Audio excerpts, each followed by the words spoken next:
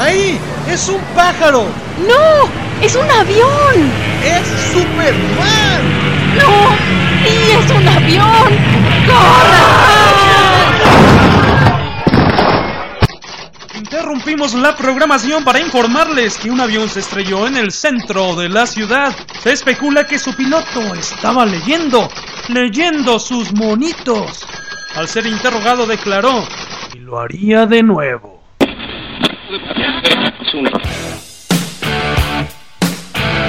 Novedades, recomendaciones, entrevistas, lo bueno, lo malo y lo rarito del cómic de aquí y de allá. En Comicase, un podcast hecho por amor al noveno arte.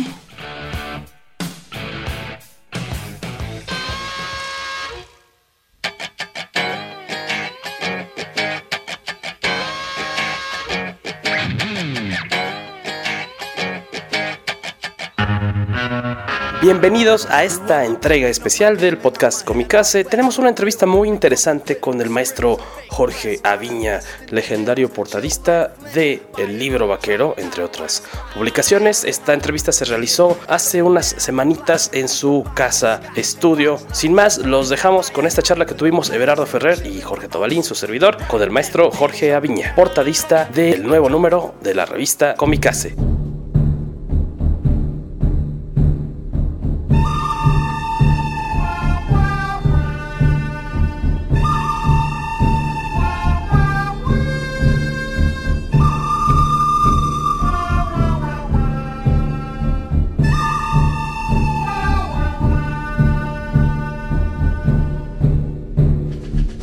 ¿Cuánto tiempo tiene ya trabajando en el medio de la historieta? Pues ya trabajando profesionalmente 53 años, que cumplí como por el mes de septiembre de este año, cumplí 53 años de trabajar en la historieta. Entonces comenzó muy joven, maestro. Nos decía fuera del aire que a los 17 años... No, a los 15. 15 años como 15 fondista. Años, como fondista de la técnica de medio tono. Él se hacía fotomontaje, no sé si usted ha llegado a ver eso, se hacía, y yo hacía los fondos ahí y luego borraba lo que se ensuciaba de la foto y ya. ¿Sí? ¿En qué proyecto era, se acuerda? Era Casos Reales del FBI, de Editorial Sol, eso sí recuerdo. ¿Cómo llegó, maestro, ahí a esa editorial y a ese título? Un medio hermano mío fue historietista, trabajó en Chamaco, en Pepín, y de ahí pues lo acompañaba yo cuando tenía 10 años, lo acompañaba a entregar a Pepín, y él me puso a trabajar a los 15 años. Sí. Y ya como ilustrador, que es como más se reconoce su trabajo, ¿cómo empezó y en qué título? Empecé a trabajar en mini historias de Editorial Vid hace como cerca de 40 años en Editorial Vid, que era mini aventuras, mini historias, y ahí me dieron la oportunidad de hacer mis portadas mientras trabajaba yo con Antonio Gutiérrez, el de Lágrimas y Risas, también en el fondo. Sí. México tiene una tradición de ilustradores en cuanto a las portadas de las historietas, algo que difícilmente tienen otros países. Tenemos gente como José Luis Gutiérrez, Benjamín Orozco, y usted está entre ellos. ¿Está usted todavía más adelante de lo que es Gallur, Pegaso y estos gente que conoce el público más recientemente, ¿no? Sí, no, pues yo no puedo calificar si estoy más adelante de ellos son buenos y me refiero a cuestión de tiempo. No, sí, de tiempo. Yo pues sí, soy mayor que ellos, sí, y en realidad yo empecé a pintar, a hacer las portadas hace 40 años y de ahí tuve que dejar lo que era el medio tono en historieta y me dediqué a hacer mis pininos en las portadas. No salían muy bien, que digamos. ¿Cómo llegó esa primera oportunidad de hacer una portada? ¿Por qué se la ofrecieron si estaba haciendo las cuestiones de los fondos o a lo mejor otras tareas? Porque iba a entregar yo Lágrimas y Risas, hacía los fondos de Fuego y de otras revistas y iba a entregar a la Editorial Vid y me conocían. Entonces me gustaba ver a Vieira, a Orozco, cómo hacían sus trabajos. Y dije, pues yo puedo. Y le comenté a una persona de ahí, me dijo, trae muestras. Y llevé a los 8 días ya 3 portadas hechas y de ahí empecé. Sí, pero ya había pintado, yo pinté escenografía para un proyecto con Antonio Gutiérrez de Memín en animación, de Tagua, y siempre pinté en cuadrito por ahí, siempre me gustó el color. ¿Sí? ¿Y su formación cuál fue en cuestiones de pintura artísticas? ¿Fue como aprendiz, de forma empírica o estuvo tomando algún curso, algunas clases? No, fue empírica, sobre la marcha. En realidad se conjuntó la necesidad y la oportunidad, fue empírico todo. Desde niño veía que mi papá pintaba, él pintaba paisajes y vendía los paisajes, me gustaba mucho, y yo agarraba ahí los pinceles y empezaba a manchar cartones y ahí quedaban. Sí, pero fue en mi principio, más bien nunca estudié el dibujo, no tuve la oportunidad. He estudiado en libros y la anatomía la aprendí también en libros y practicando mucho, y pues creo que ahora soy más completo que antes. Un título que yo recuerdo que tenía definitivamente el sello característico de Jorge Aviña es Denuncia.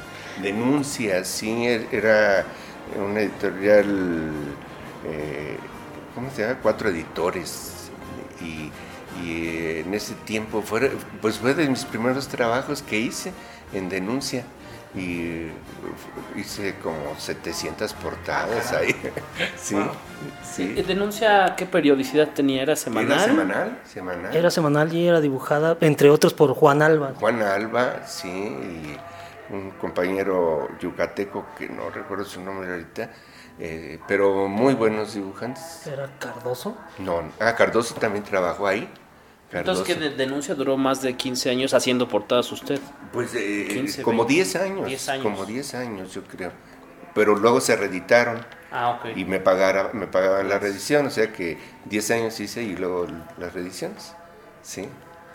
De ahí, creo que algo de lo más próximo fueron los sensacionales. Los sensacionales. Sí. Aunque usted hacía una especie de teasers, ¿no? Lo que se llaman avances a los anuncios de la que venía. ¿La trama? Sí, hacía para de todos de vacaciones. La que hice en general todo fue lo de Barrios, todos los anuncios, todos los avances, y trabajé primero hasta el número 33 en Barrios, que fue un exitazo, y en ese momento me quitaron de ahí y me pusieron otro proyecto. Entonces funcionaba yo, pero las regalías no me llegaron. sí, porque Barrios se vendía mucho, y luego daba muchas regalías, pero yo ya no estaba ahí. Uy. Sí. ¿Y a qué se debería tal vez el cambio en ese momento? Yo creo que funcionaba mi trabajo y por eso me metían en otro proyecto. Para levantar. Sí. Pero pues siempre hubo trabajo, que es lo importante, y eso es secundario. Sí, su calidad lo llegó a convertirse para la gente en el ilustrador de las portadas de vaqueros, ¿no? Yo creo que el western mexicano le debe mucho a usted. Está su paso por El Solitario, todo el tiempo que duró en el libro Vaquero, que la gente sigue identificando el título, y después Aventuras de Vaquero, que era el libro vaquero de otra editorial. Sí, pues no sé, me entré a lo del libro vaquero y ha tenido mucho éxito, que hubo 2 exposiciones en Praga. Yo llevé a Barcelona, en otro tipo de trabajo, pusimos una exposición en Barcelona, en la Galería John Prats, y llevé portadas del libro vaquero, y créeme que fue la sensación ahí. De ahí salió la idea de exponer en Praga, y hay idea de exponer cosas de vaqueros en Londres o en París ahorita. ¿Y cuándo en México? Ahí dígale a la editorial. Yo expuse una selección. Una selección de portadas en el Foro Shakespeare.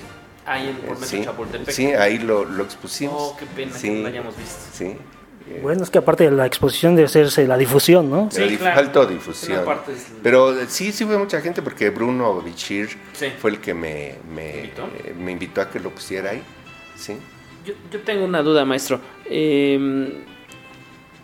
Vamos, ¿cuánto tiempo estuvo trabajando en estos títulos? Vamos, en el libro Vaquero. ¿Y cuál era el reto de dibujar de pintar tantas portadas de un mismo género? O sea, me imagino que era todo, y me repito, todo un reto no repetirse o tratar de no repetirse, porque a fin de cuentas pues siempre será la chava, la muchacha y el bueno y el malo, a lo mejor. O sea, Exacto. 3 personajes seguramente siempre era como la fórmula. ¿Cómo tratar de uno, que no se aburriera de pintar el género, que no terminara ya soñándolo de plano y decir, no quiero volver a tener que hacer una portada de western? ¿Cómo abordar la temática y cómo se documentaba al respecto?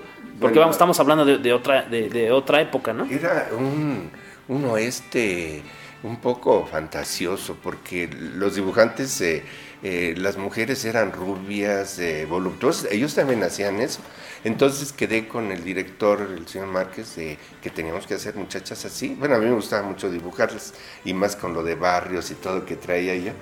Entonces empezamos a hacer así mujeres muy, muy llamativas para las portadas y funcionó mucho. Nunca me aburrió y siempre había tema. Los argumentistas eran muy buenos del libro Vaquero y había algo para sacar. A veces la mujer no era la buena, era la mala.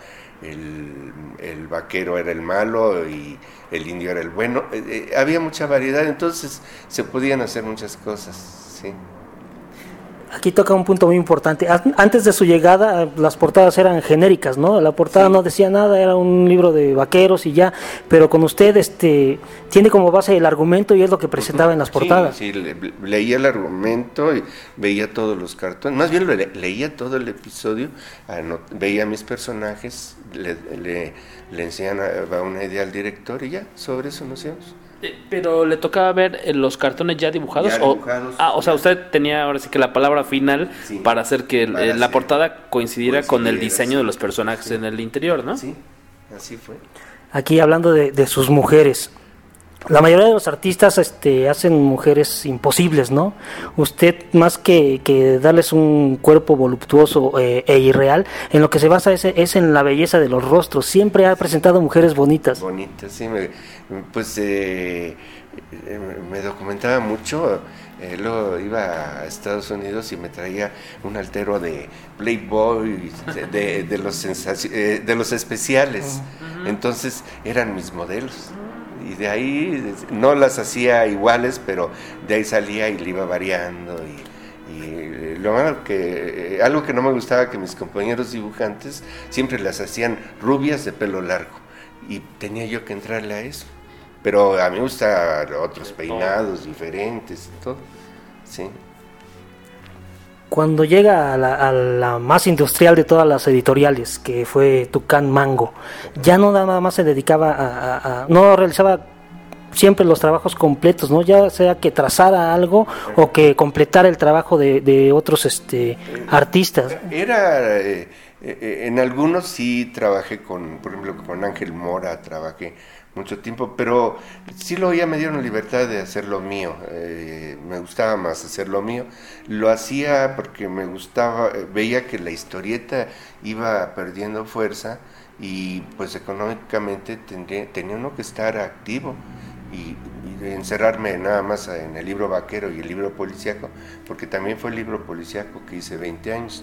Era poco y lo que la editorial Egea ya iba para abajo, entonces pues yo tuve que ver la parte económica, pero siempre me ha gustado más hacer lo mío. No coincido con los trazos y pues creo que lo mejor es ser creativo.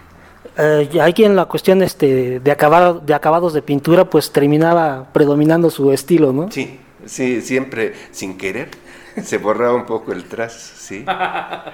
Sí. Aún con el mismísimo Basaldúa. Aún con el mismo Basaldúa también.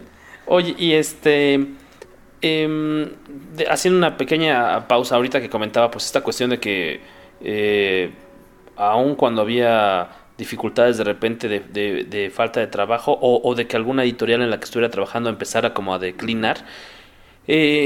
¿Cuál fue en estas editoriales en las que hemos comentado o en este paso, primera mitad de su carrera, en qué época fue en la que mejor se pagaba el trabajo de portadistas? Pues yo creo que hace como unos 25 años. Y aparte que pues sí pagaban muy bien, había regalías y tenía yo la facilidad de hacer 8 portadas a la semana. Una diaria, más de una diaria. Más de una diaria llegué a hacer, sí.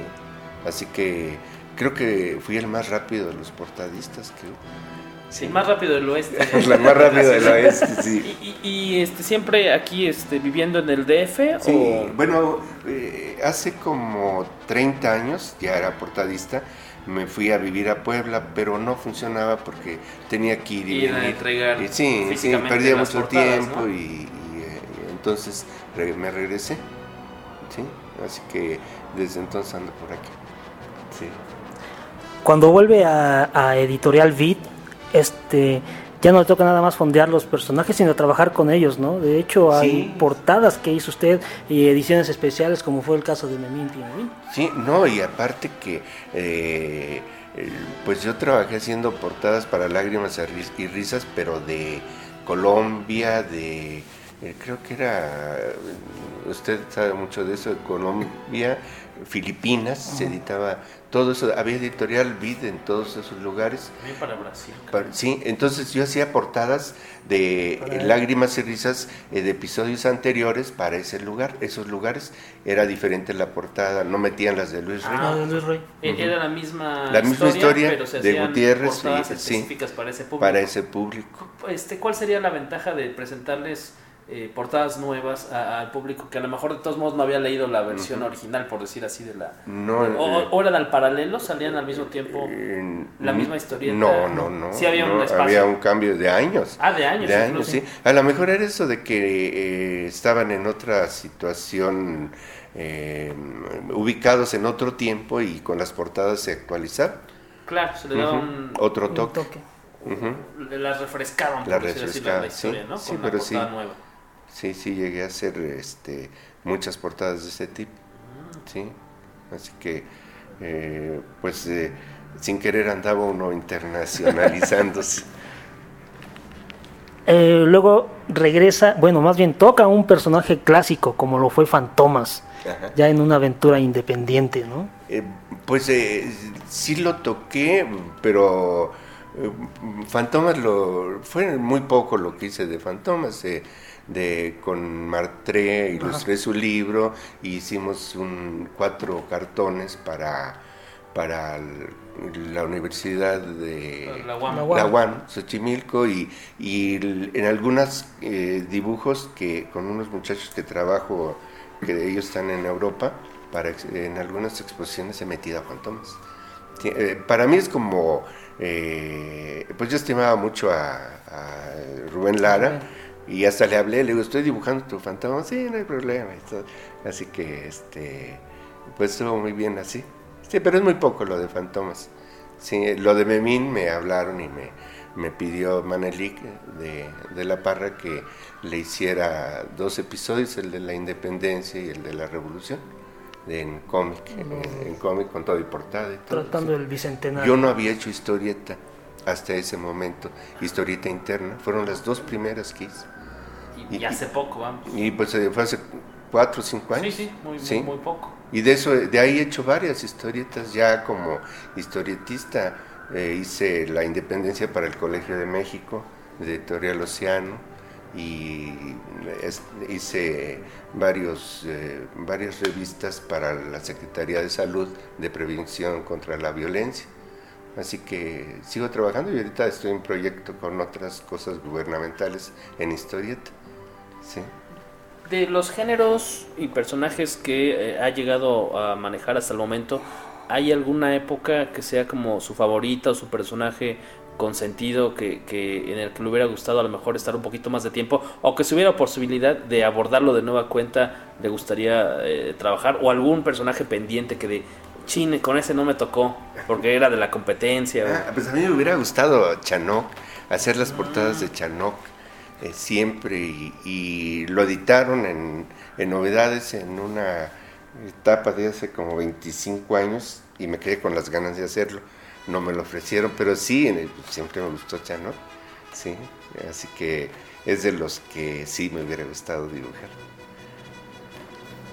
Muy bien. Su calidad es tan diversa que puede incluso dibujar temas tan escabrosos como fue el fallido intento de llevar a la Santa Muerta a una historieta, ¿no? Ajá, sí, ese nos invitó un señor de allá de Portepito, que quería ser editor. Nunca lo fue porque su intento no había organización ni nada, y creo que hice 2 portadas, algo así, de la Santa Muerte. Pero pues era en la época en que la historieta estaba mal y había problemas en Novedades de pagos, entonces nos reuníamos y me hablaban y pues lo hacíamos. Claro. Sí. Lo que saliera. Y ya que tocó también lo de su trabajo como historietista, ya haciendo las páginas interiores, pues los temas que ha tocado son más bien de contenido social, y eso es muy interesante. Me dedico a hacer temas de contenido social, y porque también acabo de hacer para el estado de Querétaro un cómic de los juicios orales que hay. Sí, de esta modalidad. Sí, lo que está ahorita. Muy reciente. Sí, y ahorita tengo un proyecto, ese no puedo hablar porque todavía no está el argumento, pero empiezo a dibujarlo como en 15 días de otra historieta para el gobierno. Gubernamental, sí. Así que también me he dedicado mucho a ilustrar libros en varias editoriales y de fuera de México. También tiene una faceta como dibujante político, ¿no? De humor político. Sí, pues trabajé en la revista Siempre como 15 años hice desde viñetas hasta la portada. La portada la hice como 5 años después de que salió Carreño. También trabajé en el Universal de caricaturista y en otros periódicos de provincia trabajé. Fue una etapa muy buena. Hace como 18 años lo empecé, sí. Y me gustó, eso me ha ayudado mucho. La caricatura hace que uno se desenvuelva mucho y que el retrato sea más fácil hacerlo. Pero de todos modos hago caricatura para empresas. Ahorita voy a entregar uno que tiene como 12 personas, es grande y están todos caricaturizados, todos los de la empresa. Y así llevo como 10 cuadros de ese tipo. Me piden mucha caricatura personal. Sí. La mayoría de sus clientes actuales lo contactan por medio de su sitio web. Ya me imagino que aparte por recomendaciones, pero es como donde entra la mayor parte. Por recomendación y por el sitio. Por el sitio se ve, pues sí se ve mucho, porque mi esposa me ayuda y ella lo publica como en 100 sitios diferentes. Así que de ahí viene todo. Ahora está viviendo una nueva faceta como rockstar, ¿no? Ha llegado ya a ilustrar varios discos de la escena. Sí, ¿no? Y booklets incluso, no nada más las portadas. Yo creo que yo le agradezco porque luego se me olvida de tanto que hago. Pero sí, pues con los estrambóticos hicimos uno muy interesante que se llama Lágrimas y Risas. Y adentro hicimos historieta, hecho para varias agrupaciones de varios discos, y pues es muy interesante, es otra parte. Y también trabajé en la familia Peluche haciendo la escenografía urbana, y con Consuelo Duval haciendo la escenografía de su obra de teatro, así que pues son muchas cosas. Sí, que tanta gente de distintos medios lo solicite, lo busque, le da una idea de la popularidad que tiene en el medio. Pues a veces creo que sí me conocen. Acabo de hacer el póster de la película de la India María que está. Yo me estaba preguntando eso justamente. Se me olvidó ponerle firma. y me reclamaron. Yo es lo que estaba buscando. Dije, ese es del maestro Sí. Aviña, pero no tiene su Sí, A, aunque sí, fuera. Sí, y se me olvidó ponerle y cuando entregué lo vi, ay, qué pena. Sí, pero sí es mío y no, pues son muchas cosas. Una pieza, por ejemplo, de esas características, que son varios personajes, más o menos ¿cuánto tiempo le toma realizarla? Como una semana lo más. Cuando mucho. Sí, Ya ahorita con unos tiempos mucho más holgados que cuando hacía una portada diaria. sí. Y con varios personajes, me imagino, de Sí, repente, sí. ¿no? Sí, como una semana más o menos. Con calma. Bueno, llevándola bien. Sí. Y actualmente nos decía, tiene varios proyectos de historieta que le encargan distintos órganos de gobierno y también para cuestiones empresariales. ¿En qué otros proyectos anda por ahí? En libros, la ilustración de libros, ahorita estoy empezando a bocetar, son 30 y tantas ilustraciones en wash para un libro. Y estoy trabajando para Francia en libros infantiles y ya entregué el primero y estoy ya trabajando en el segundo libro infantil, así que es muy interesante. Sí. ¿Y qué más tengo por ahorita? Es que son tantas cosas que llegan de veras, Sí, pues hay varios proyectos en sí que hacer. Pero, por ejemplo, eso de los libros, pues ya está el libro ese para hacerlo y esperemos, estoy trabajando platiqué con una curadora, la que puso la exposición en Praga, acerca de poner una exposición en Londres de tipo libro vaquero. Y aquí le voy a enseñar a usted, tengo ya algunas cosas que irían en esa exposición. Y tengo otra pregunta que también solemos hacerle a los maestros del medio. Siendo tan reconocido por su dominio, ¿no?, de la técnica como tradicional, de hacer las cosas a mano y en físico, ¿qué tanto de repente se ha acercado o se apoya para hacer alguna corrección en Photoshop o en algún programa digital de cómputo, o prefiere o todo lo que vemos en físico es lo que vemos después publicado? ¿Qué tanto? Pues en Photoshop es lo que hago, lo que tengo que enviar, lo compongo, lo aclaro, okay. Bueno, lo limpio, por ejemplo en los libros para Francia tengo que dejar el espacio para donde va el texto, ellos me mandan el espacio y después de que termino lo limpio con la computadora. Ese espacio le bajo el tono ahí y ahí se ponen los textos, lo contrasto, que quede muy bien y lo envío. Me ayuda la computadora. En sí no he dibujado con la computadora, pero sí es una parte muy importante para mí. Más que nada para pulir detallitos. Detalles, entonces, ¿no? Sí. Pero el 99% se sigue haciendo a mano y en vivo, vamos a ver. En vivo. Ahora sí que a pincel. A pincel. Exactamente.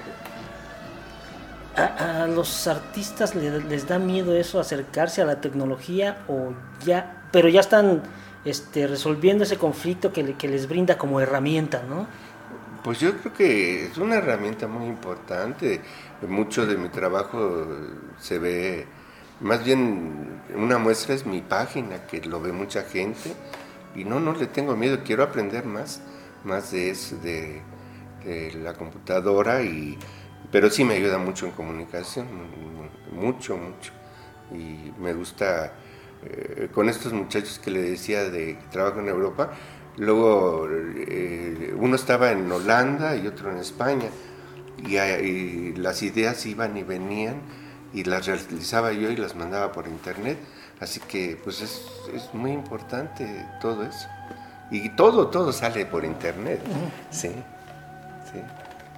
Aquí tenemos, nos habíamos dado cuenta anteriormente de que usted tiene un privilegio que muchos artistas no han tenido en la industria, en el país, de ver simultáneamente en su momento en los puestos de periódicos su trabajo para distintas editoriales. O sea, ¿cómo logró eso, no? Pues sí, yo me acuerdo que trabajaba en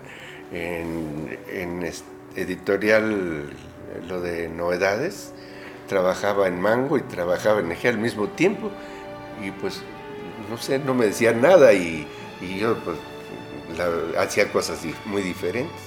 Aquí el rollo es que nadie pensó en una exclusividad, ¿no? Sino que todos querían tener una portada de Aviña. No, y aparte que yo les decía, bueno, una exclusividad cuesta, y si quieren soy exclusivo, pero pues eso cuesta porque tengo que ganar lo que puedo ganar en esa forma.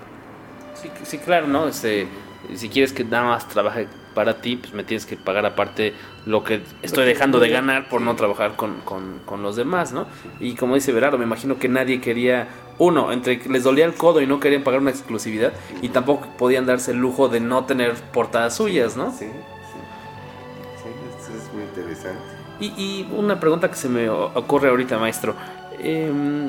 Si pudiera de alguna forma como tratar de definir cuáles son como las 3 o las 5 claves que toda buena portada de historieta necesita, ¿cuáles diría que son esa receta secreta para una portada de verdadero lujo? Pues hacerla con muchas ganas. A mí me emociona sentarme a dibujar, diario me emociona, ya empiezo a dibujar y siempre cuidar todos los detalles y pensar que al tipo de gente que va dirigido, que la gente lo entienda, darlo muy gráfico, ser hiperrealista en mi caso, y también pues me cuido desde la composición, la entonación, y siempre el acabado que sea el mejor que se pueda, siempre dar lo más que se puede en un trabajo. Eso para mí es lo más importante. Sí. De toda su extensísima carrera, ¿tiene algún trabajo que haya sido su favorito? ¿Algún título? Pues no lo hay, pero a la vez sí, con el que más me ha relacionado es con el libro vaquero, y le debo mucho porque todavía hay gente que me busca para que lo dibuje a su esposa y a él el estilo del libro vaquero, y generalmente me conoce la gente por eso. Antes me conocían por trabajar con Antonio Gutiérrez, después ya fue lo del libro vaquero. Sí, son cosas que van cayendo en la vida y pues no sabe uno qué dimensiones tiene. Sí.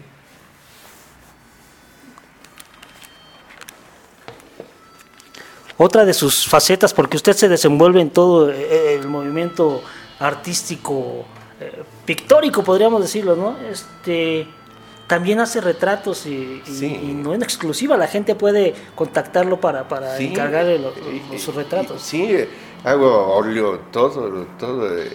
Hice este año, a principios, varios retratos para el INEGI, de los presidentes del INEGI, en óleo, grandes los hice. Eso, tenía años de no utilizar el óleo en retratos, sino para otras cosas, y me gustó mucho haber trabajado. También hago, como le comento, carteles, también hay Valparecido y todo, pero sí, también para el Estado de México he estado entregando retratos de ediles del Estado de México que me han pedido, o sea que ha sido este año de muchas cosas diferentes. Sí.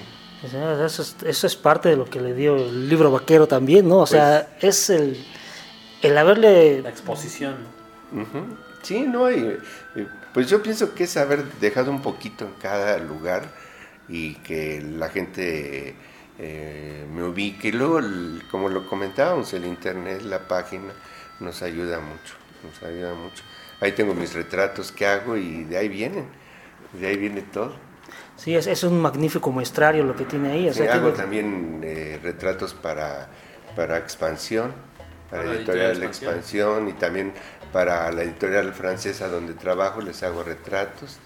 Así que pues es una faceta que me gusta y a la vez es bonito poder proyectar, ver a alguien y dibujarlo, pero ponerle el detalle que es él.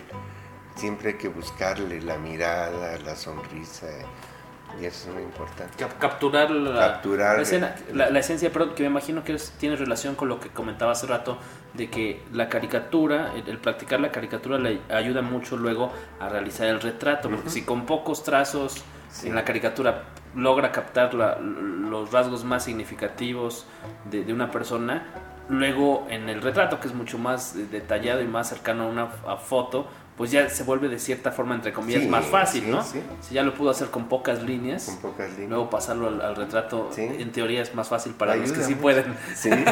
Sí, el retrato es algo importante, pero pues como comentábamos, usted me dice que son muchas facetas, hago storyboard, hago muchas cosas, me gusta estar ocupado, eso es lo más importante, y gozo estar en mi estudio ahí a veces 14 horas al día. Su estudio, perdón, está en otro lugar distinto al de su casa, aquí mismo. Y me llegó ahorita la pregunta, ahorita que revelaban que usted es el autor de esta imagen que hemos visto en los espectaculares desde hace algunas semanas, de esta película de la India María. Yo la vi y dije, se me hacía muy conocido el trazo, pero el tipo de arte, pero no sabía ubicar de quién podría ser. Y aparte, no, obviamente, como ya mencionaron, pues no tenía una firma, pero sí tenía la curiosidad de quién podría haber hecho esto. ¿Cómo se le acercaron, por ejemplo, para hacer el cartel de esta película? Y me imagino que será interesante para nuestros lectores y para quienes escuchen esta entrevista, ¿cómo se aproximan con usted, por ejemplo, en el caso preciso de esta cinta, para ofrecerle hacer el cartel? Y cómo le dicen, ¿saben qué queremos? ¿Sabe qué queremos? Una imagen que tenga ciertos personajes, que la temática sea esto, pues o fue como... Me hablaron y me dijo el director que él buscaba algo que fuera muy realista, con estilo de cartel antiguo. Sí, claro. El estilo que hago no es moderno, o sea, totalmente. A veces hago cosas más modernas, pero el estilo le gustó al señor Lipkes y nos entrevistamos, vi la película. De ahí sugerí varias cosas, me dio fotos, armé el dibujo y lo estuvimos estudiando hasta que quedó ya para hacerlo. Pero el acercamiento fue el internet. Eso igual me pasó con una telenovela para Univisión de Camelia la Tejana, La Entrada, que pusieron en Estados Unidos, y tuve que hacer 20 dibujos para la entrada de 69 segundos, y todo era dibujado, y lo armaban en Animatic, y de repente un personaje se caía herido, y estaba muy interesante, y me dieron crédito ahí en Univision. Así que son cosas que ahorita me acordé de ellos, se me había olvidado que lo había hecho. Sí. Y entonces me imagino que ese tipo de proyectos, tanto en tele como en cine, pues le van a dar todavía de por sí todo el tiempo tiene trabajo, y ahora otra racha de llamadas y correos electrónicos buscando sus servicios, ¿no? Y ver también su arte debe ser muy interesante, muy bonito verlo en estos espectaculares, seguramente. Ajá. Como nunca, en dimensiones como nunca antes lo ha visto, ¿no? Sí, eso sí es muy bonito, sí. ¿Ya le ha tocado ver el cartel de la India María? No lo he visto, no lo he visto. ¿Espectaculares? Yo ya lo he visto. Voy a verlo, voy a salir a la calle a verlo, sí. No, pues he hecho cosas, por ejemplo, hubo una exposición de tesoros de España en México, en Palacio Nacional, y con un señor Scavini, un arquitecto argentino, me llamó y hicimos unos dibujos de 1 metro de ancho, era un metro por 80, lo que cabía en una hoja de ilustración, y era como telones para la exposición, hice al Palacio Real de España, el de Aranjuez, y fue un trabajo tremendo. Fueron como 12 carteles que hice para él, y esos carteles se amplificaron, los hicieron en grande, y se armó la exposición dentro del Palacio Nacional. Y era impresionante ver mis pinceladas en grande. ¡Ay, qué bárbaro! Medían hasta 7 metros de altura, lo que hacían 1 metro. En un salón muy especial dentro del Palacio Nacional, que es alto, ahí se expusieron los tesoros de España en México. fue hace 3 años. Sí. Hace cosa como de año y medio, 2 años, hubo una exposición muy atractiva, muy bonita, ahí en el museo. Siempre me confundo con el nombre, es Museo de Culturas de Arte Popular, ahí junto al Metropolitan, ahí en el centro. Una exposición padrísima que fue en honor a Yolanda Vargas Dulce, con pues, toda su carrera en el mundo de la historieta y cómo eso influyó en lo que se hizo después en tele, en cine y en televisión. Y había varias ilustraciones realizadas por usted para esa exposición, ¿no? Sí, hice 5 ilustraciones a Rarotonga, Rubí, no recuerdo el de Gabriel y Gabriel. Gabriel y Gabriela, me acuerdo que vimos unos. Eran mías quien armó la exposición. Me contactó y estuve con Manelik de la Parra en todo eso y pues les gustó mi trabajo, ¿sí? Y para cerrar esta entrevista que muy amablemente nos ha concedido esta noche, maestro, por ejemplo, nosotros tuvimos oportunidad de contactarlo o de conocerlo físicamente en la presentación del libro de Fantomas hace cosa, pues ya de un año, porque fue el 5 de septiembre del año pasado. Un día muy lluvioso, por cierto, llovió bárbaro ahí en la Casa de Cultura de la UAM que tienen aquí afuera Metro Juanacatlán. Ahí lo conocimos, obviamente mucha gente se le acercó a darle la mano ese día, a pedirle alguna firma, y yo le pedí su tarjeta y desde ahí empezamos con el pendiente de queremos una portada del maestro Aviña. Y cuando llega el momento de que Comicase queremos hacer una edición en la que los artículos centrales, el tema de portada, sea el cómic western, tanto mexicano como en Estados Unidos y en Europa, fue la cosa de hacer una selección, de tratar de hacer una selección de ciertos personajes que en distintos países o en distintas industrias del cómic fueran representativos de este género. ¿Qué tan... Iba a decir que qué tan fácil, pero seguramente fue muy fácil para el maestro trabajar con estos personajes. Me dio mucho gusto, la verdad me dio mucho gusto hacer este trabajo de ustedes. Me dio mucho gusto y aparte los personajes. Créame que recordaba cómo se vestía el llanero solitario, Toro, y me gustaba todo eso, los detalles están en la portada. Me gustan los personajes que hice y pues siempre es apasionante algo nuevo. Y aparte le hice con mucho gusto y también el gusto es conocerlos a ustedes que están dentro de la historieta. Y también lo que quise plasmar, el colorido del libro vaquero. El colorido del libro vaquero, que sean colores brillantes, que sean colores llamativos, para que funcione mejor. Yo siempre que veo las portadas de este tipo de historieta de western, me pregunto qué referencias manejaban o siguen manejando quienes trabajan en este tipo de títulos para todo lo que son los escenarios, porque a fin de cuentas pues no es que sea imposible, pero sería complicado organizar una excursión ahí, alguna parte llena de acantilados, desértica, y de estos cañones y estas formaciones rocosas elevadas y extrañísimas, para tener suficiente material. Obviamente hay fotografías y demás, pero la geografía, ¿no?, y en los escenarios de todo este tipo de historieta obviamente es muy, muy particular y siempre lo logran capturar con un colorido muy atractivo, ¿no? Con estos cielos de colores que en la ciudad lamentablemente no vemos, ¿no? Y yo creo que es mucho lo que capta, aparte de la belleza de sus mujeres, del atractivo también de los personajes masculinos, de los caballos, de las armas.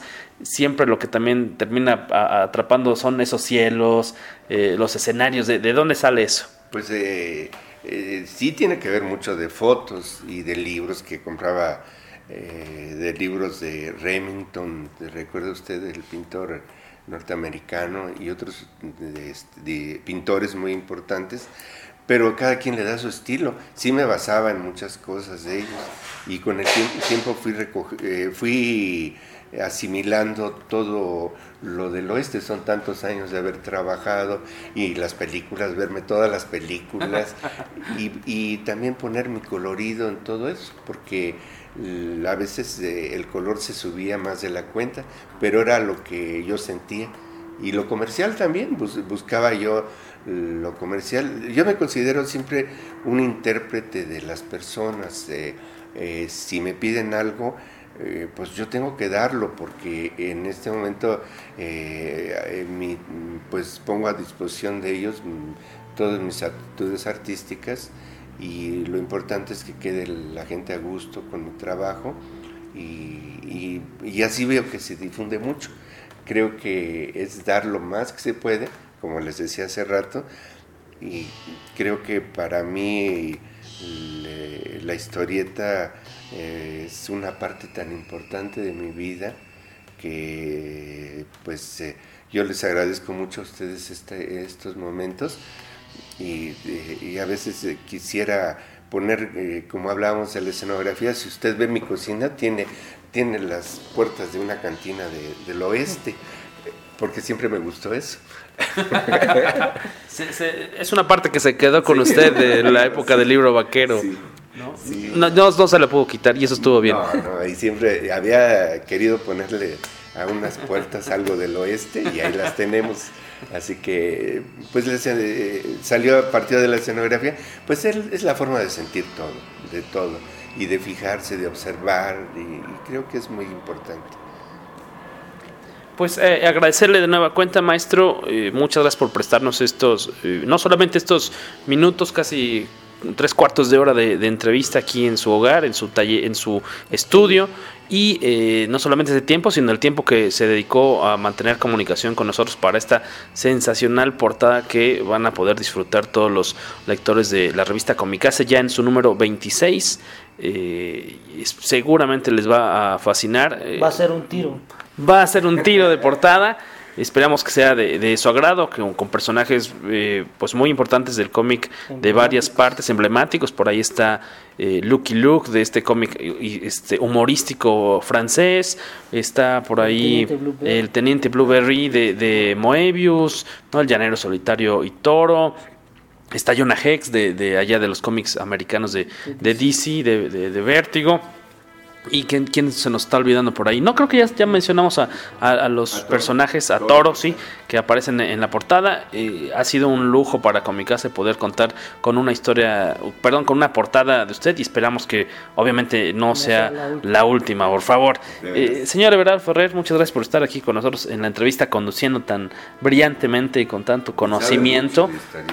Sí, es nuestro sensei, es nuestro maestro aquí en Comicase, por eso no lo dejamos irse a ningún otro proyecto sobre historieta, y hacemos bien, creo. Sí.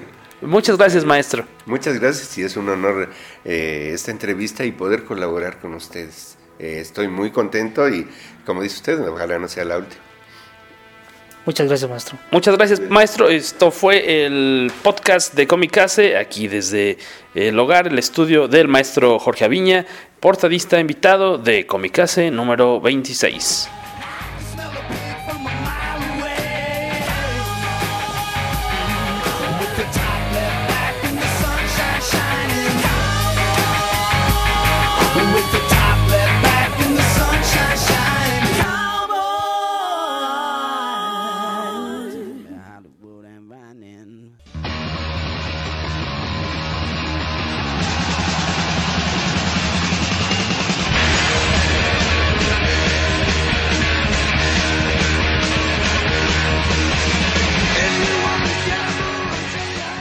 Este programa sí contiene risas grabadas y fue realizado totalmente con beats reciclados. Ninguno sufrió daños durante la grabación. El podcast de Comicase se distribuye bajo una licencia Creative Commons Share Alike, atribución no comercial 3.0 de México. La revista Comicase es posible gracias al apoyo del Fondo Nacional para la Cultura y las Artes. El podcast de la revista Comicase es realizado sin cochinos fines de lucro. Los videos, audios, imágenes y música utilizados en su grabación son propiedad de sus respectivos dueños y sirven como apoyo para nuestras críticas y comentarios.